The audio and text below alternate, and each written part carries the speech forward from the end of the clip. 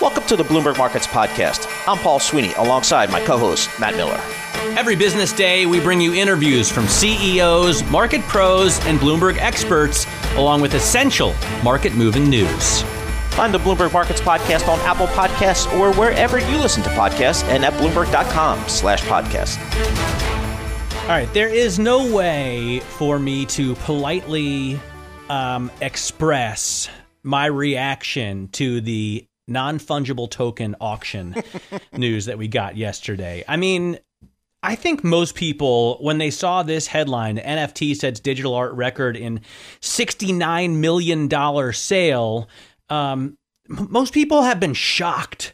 And everybody I've spoken to, granted they've all been over the age of 19, has had trouble explaining it. So we're going to bring in John Wu. He's president of Ava Labs and may be able to to help us better understand what happened yesterday when someone agreed to pay $69 million for a piece of digital code somehow attached to artwork. John, please give it a shot. Hey, Paul. Hey, Matt. Thank you for having me. And, Paul, it's nice to talk. It's been many years since I was on the buy side as a tech and media investor, and you were on the sell side. So that's nice right. To talk again. Yeah. So I think it was fantastic. First of all, how cool was it to watch the artist live stream and watch it later on YouTube and stream the actual auction? You got to see how it went from 3 to 14, then you had some big jumps to 50 and then straight to 69. That was just incredible. So I think, what happened yesterday is really a function of not just how much people appreciate Beeple's art, which is fantastic. His previous piece sold a little ways back for $6 million, so he's a fantastic artist. But it's also enthusiasm for the whole space, because a lot of people now thinking what NFTs can be and what they will do.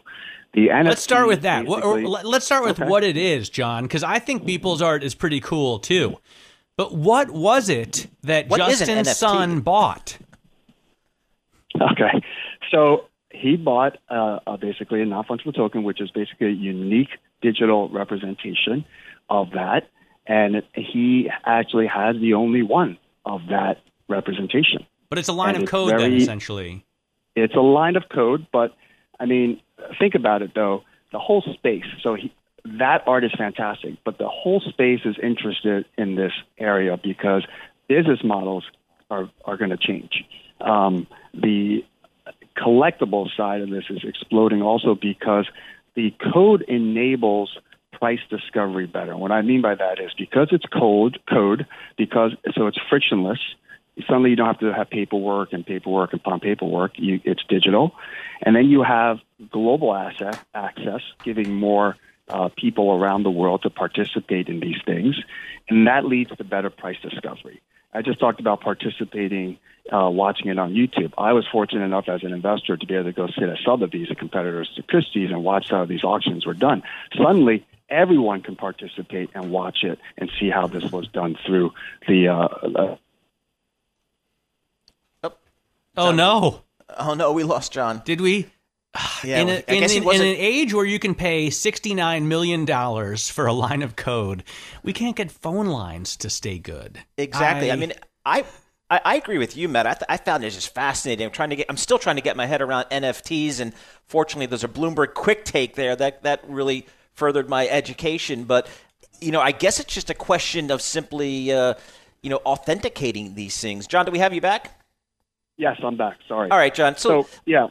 Go ahead. I'm sorry, I don't know where I left off, but, I was saying I'm very excited about NFTs in general and all these artists using it because business models can change. And what I mean by that is there are other rock bands, groups, event stuff, people all calling us to help them create NFTs.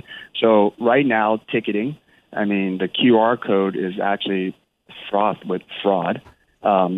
Artists now can actually program secondary sales and get a percentage of the sales like they couldn't before. So it's almost like a friend star getting royalties. Tell us what you do at Ava Labs, John. So I'm president of Ava Labs. We are a blockchain, a next generation blockchain that provides the scale and speed to enable transactions like yesterday's sale. in the and NFT world. What does Justin Sun? So Justin Sun is the investor who bought this. He paid in Ether, which is kind of a cool side note. But what does he?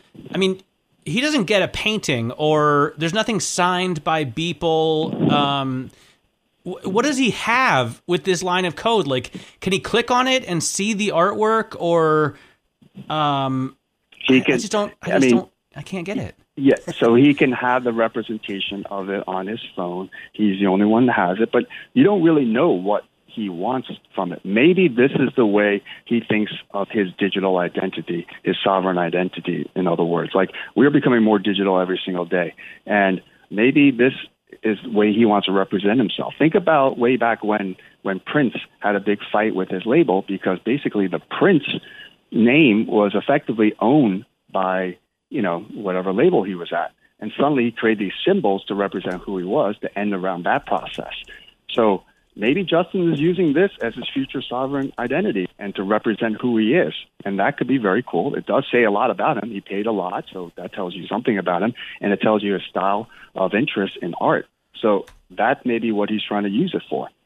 All right, Plus, so John, maybe he's speculating because he thinks he can resell this because there's far more access around the world to buy this, and there's better price discovery. So in theory, I guess I've also seen news, John, that LeBron James creating an NFT on a highlight reel. So this can be applied in theory to almost any type of content, couldn't it? That's right. That's right.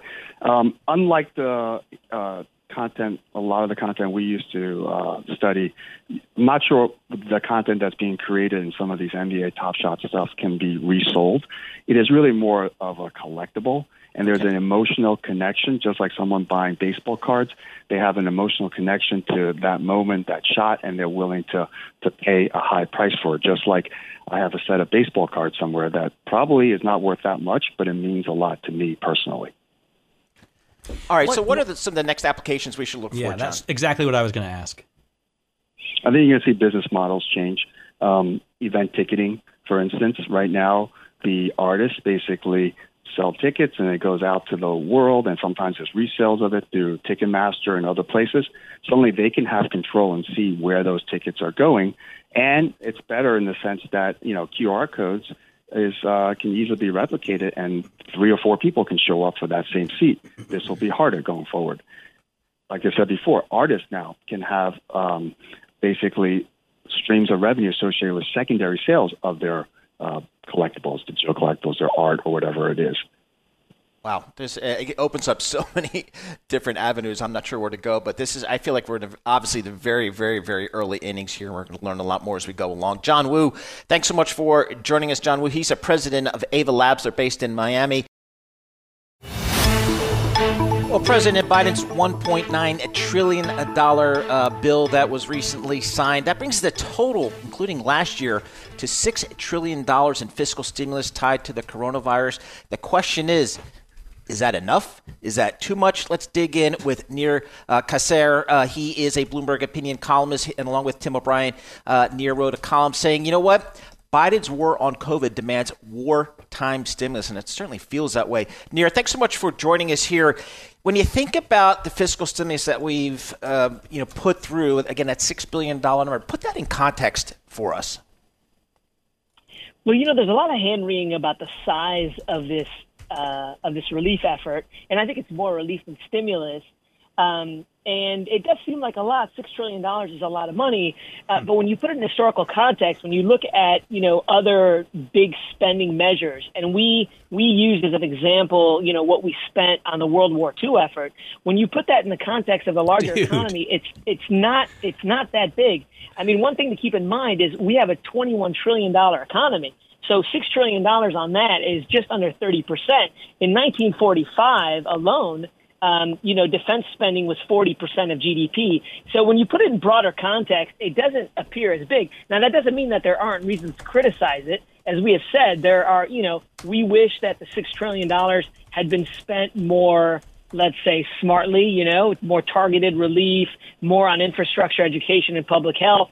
But size doesn't seem to be a very smart criticism of this relief effort. I don't know, man. I mean, to use the term hand-wringing when talking about $6 trillion seems a little bit loaded. That's a lot of money. And to compare this to World War II, in which 75 million people died, seems a grand gesture. I think it's fair to say this is an absolute ton of money going into the economy. And I don't think that Larry Summers' concerns about overheating are going too far.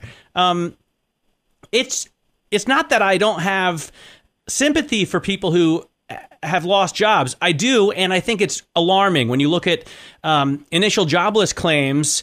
We're at records every single week since August, and it's worse than it was in the Great Financial Crisis. But still, this is a big sledgehammer with which to hit this problem, and I think a comparison to World War II is just going a little far. Well, I mean, you can compare it to that's fine. I mean, you can compare it to anything you like. I mean, I think the thing, but not something in which 75 million people died, because that's an even bigger pandemic than this, by exponentially bigger. Well, not in the U.S. In fairness, right? 75 million people didn't die in the U.S., but way more. How many Americans died in World War II? But let's leave that aside for a minute. I mean, I think what we ought to talk about is what is it that we're trying to solve? What should be the solution? And what are the potential problems? I mean, one of the things that Larry Summers is worried about, as a lot of people are worried about, is inflation. But if I said to you, show me where inflation is worrisome in this moment, it would be very difficult to produce that evidence. I mean, in theory, you could get more inflation from the cocktail of factors that are on the table. Supply chains obviously are strained. There's a lot of stimulus and relief that's been spent. Saving has spiked. All of that, in theory, would cause inflation. But we haven't seen inflation. There's no reason to think that worrisome inflation is actually on the horizon. Now couple that with the fact that you have a lot of people in this country that are suffering. Yes, a lot of people have done okay in this pandemic, but there are, by good estimates, there are more than 50 million people in this country that are food insecure. Those people have to be fed. And so we can argue, especially since their food costs more and more, Nir. Even though you haven't seen inflation, there has been. Right? In food prices and gas. Well, I mean, maybe I should ask you, how would you propose to solve the problem? No, I'm just pointing out, I think that it's better to err on the side of spending too much than too little. But you can't say that we haven't seen inflation and then start talking about people who can't afford food, when indeed we have seen inflation. Look at ground beef prices. They continue to march higher and higher and higher. Look at gasoline prices. Paul filled up for $3 a gallon. So we have seen inflation, and listeners and viewers get really angry when they have trouble paying the grocery store bill and it's expensive to drive there, and then they hear on Bloomberg Radio that we haven't seen inflation, because of course we've seen inflation. It's just that maybe iPads aren't more expensive, but the stuff they need to live is more expensive. Hang on, we should share the numbers. So as you know, core CPI last month, the number came in less than expected. Year over year, core CPI is up 1.3% and CPI is up 1.7%. That's still well below the Fed's target of 2% and well below the historical inflation rate going back to 1871 of 2.2%.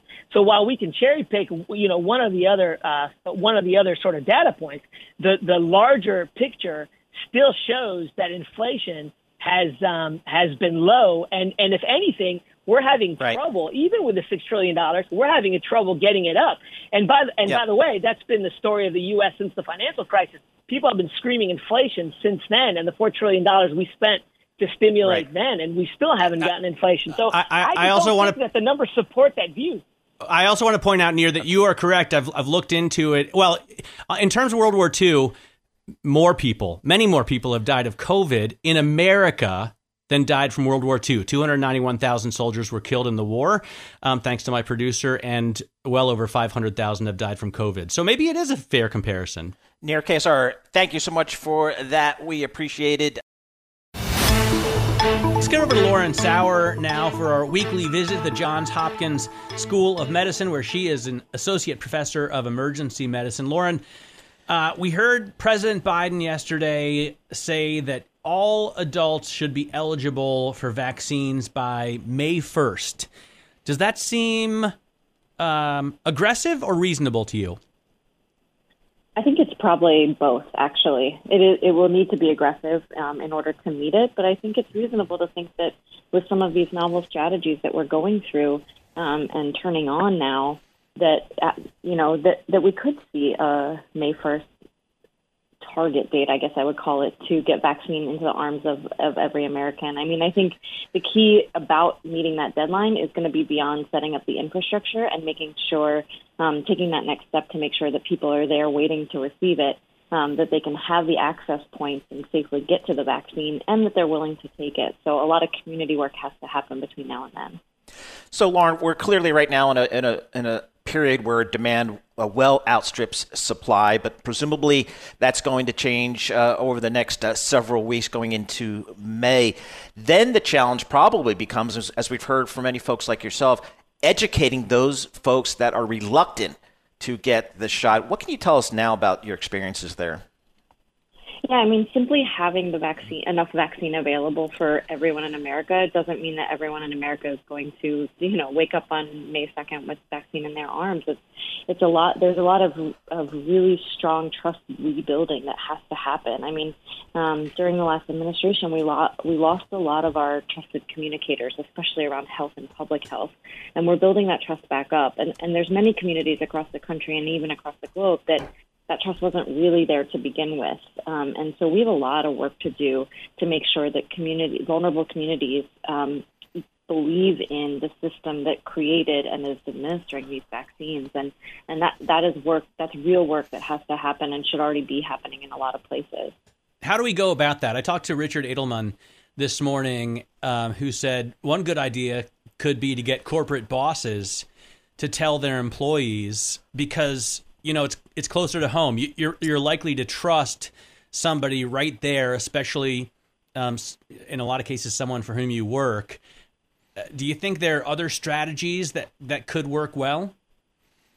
Yeah, I think the key is to be very careful that you're not moving from building trust to being coercive, right? And so the boss, the employee-employer relationship can be really challenging to navigate, simply because it can go around like workplace requirements, like, is this a requirement or is this a trusted relationship I have with my boss who's telling me that he or she believes in the vaccine?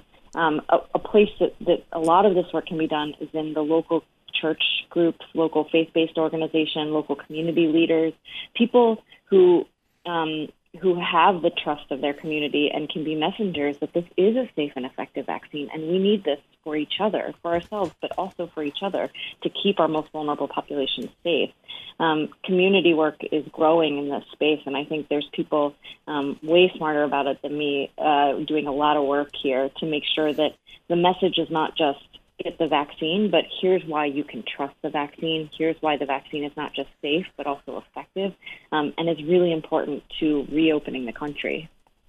So, Lauren, the vaccines are coming fast and furious. That's the good news. One of the concerns that really still lingers out there are some of these variants that are out there. What's the latest?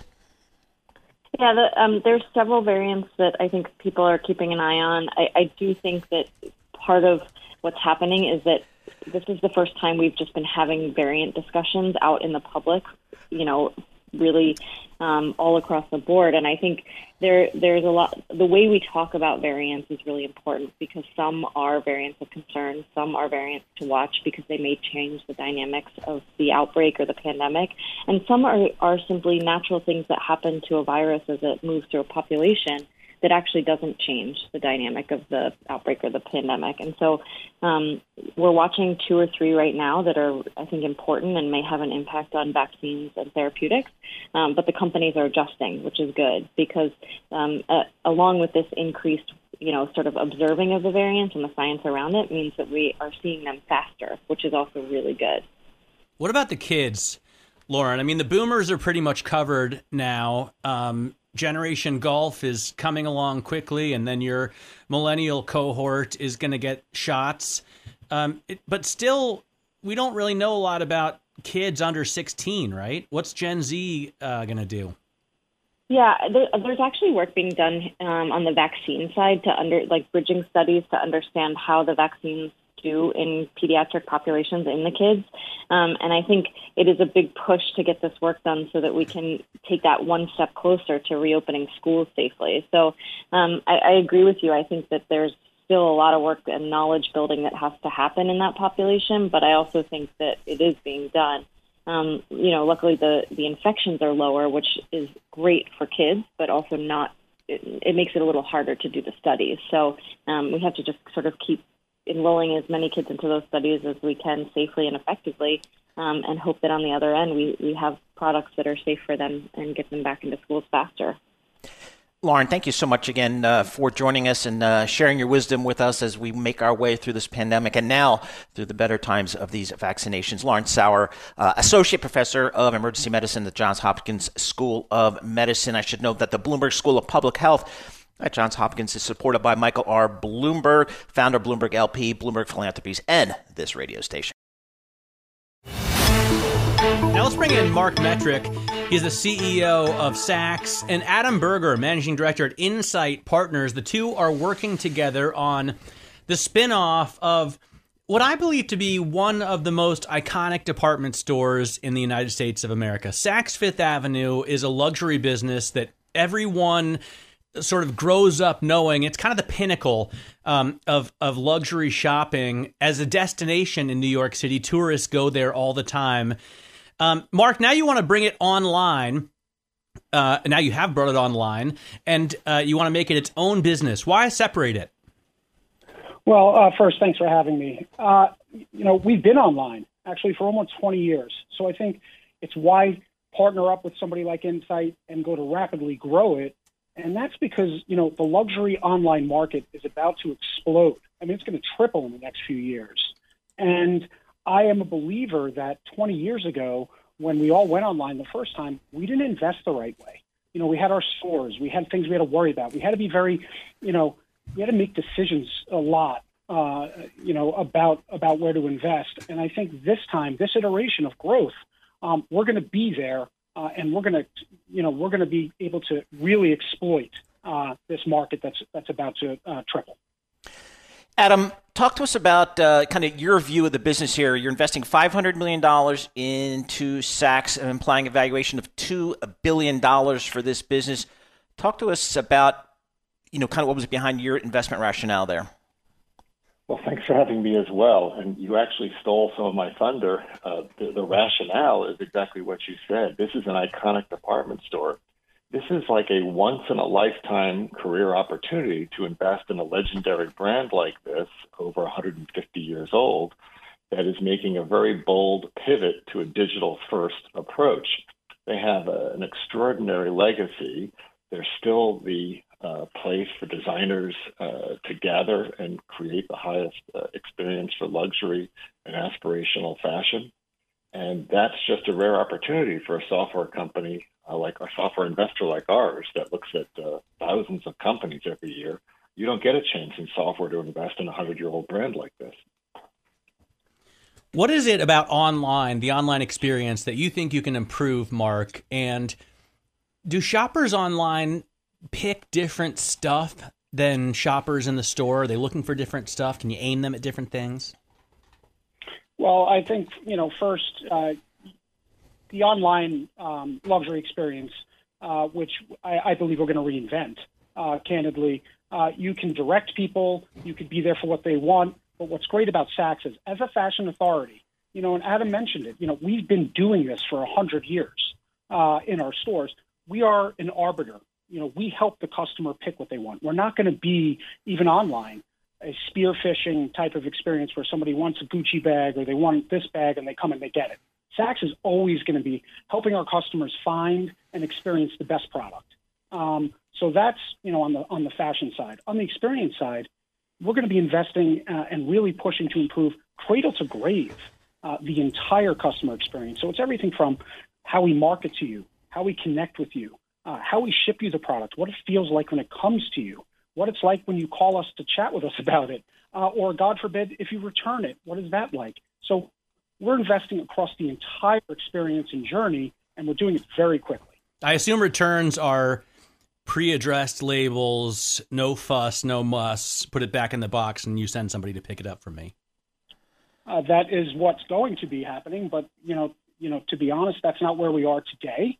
But yes, that investment goes towards this. And actually, up until Monday, Saks charged you for returns. And one of the first things we did, we closed the deal, I believe, on Thursday, and really started pivoting and pushing the business. We went to free returns Monday morning.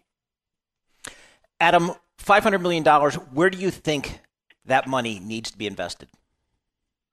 Well, where we've invested it is in a great team. And I know that sounds like a slightly glib comment, but that's also just a rare opportunity to have this great team who was running the entire Saks business now coming over and focusing first online. But where they're going to spend most of the money is, quite frankly, in marketing and increasing the customer base by expanding the opportunity to a wider audience.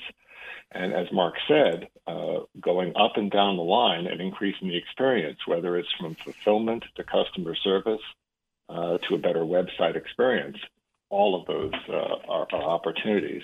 And we're excited to back a really strong team that's also going to be assisted by Sebastian Gunningham, who's joining the team as an advisor, and he spent some time building the Amazon Marketplace experience. So we think we've not only got a great brand here, but we've also invested in a great team.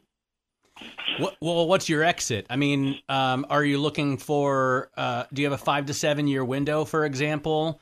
Do you want to keep a stake in the business? Do you want to see an IPO? We're not great market timers, and we take a different approach. We are just trying to build a great business and focus on high growth and free cash flow generation over time.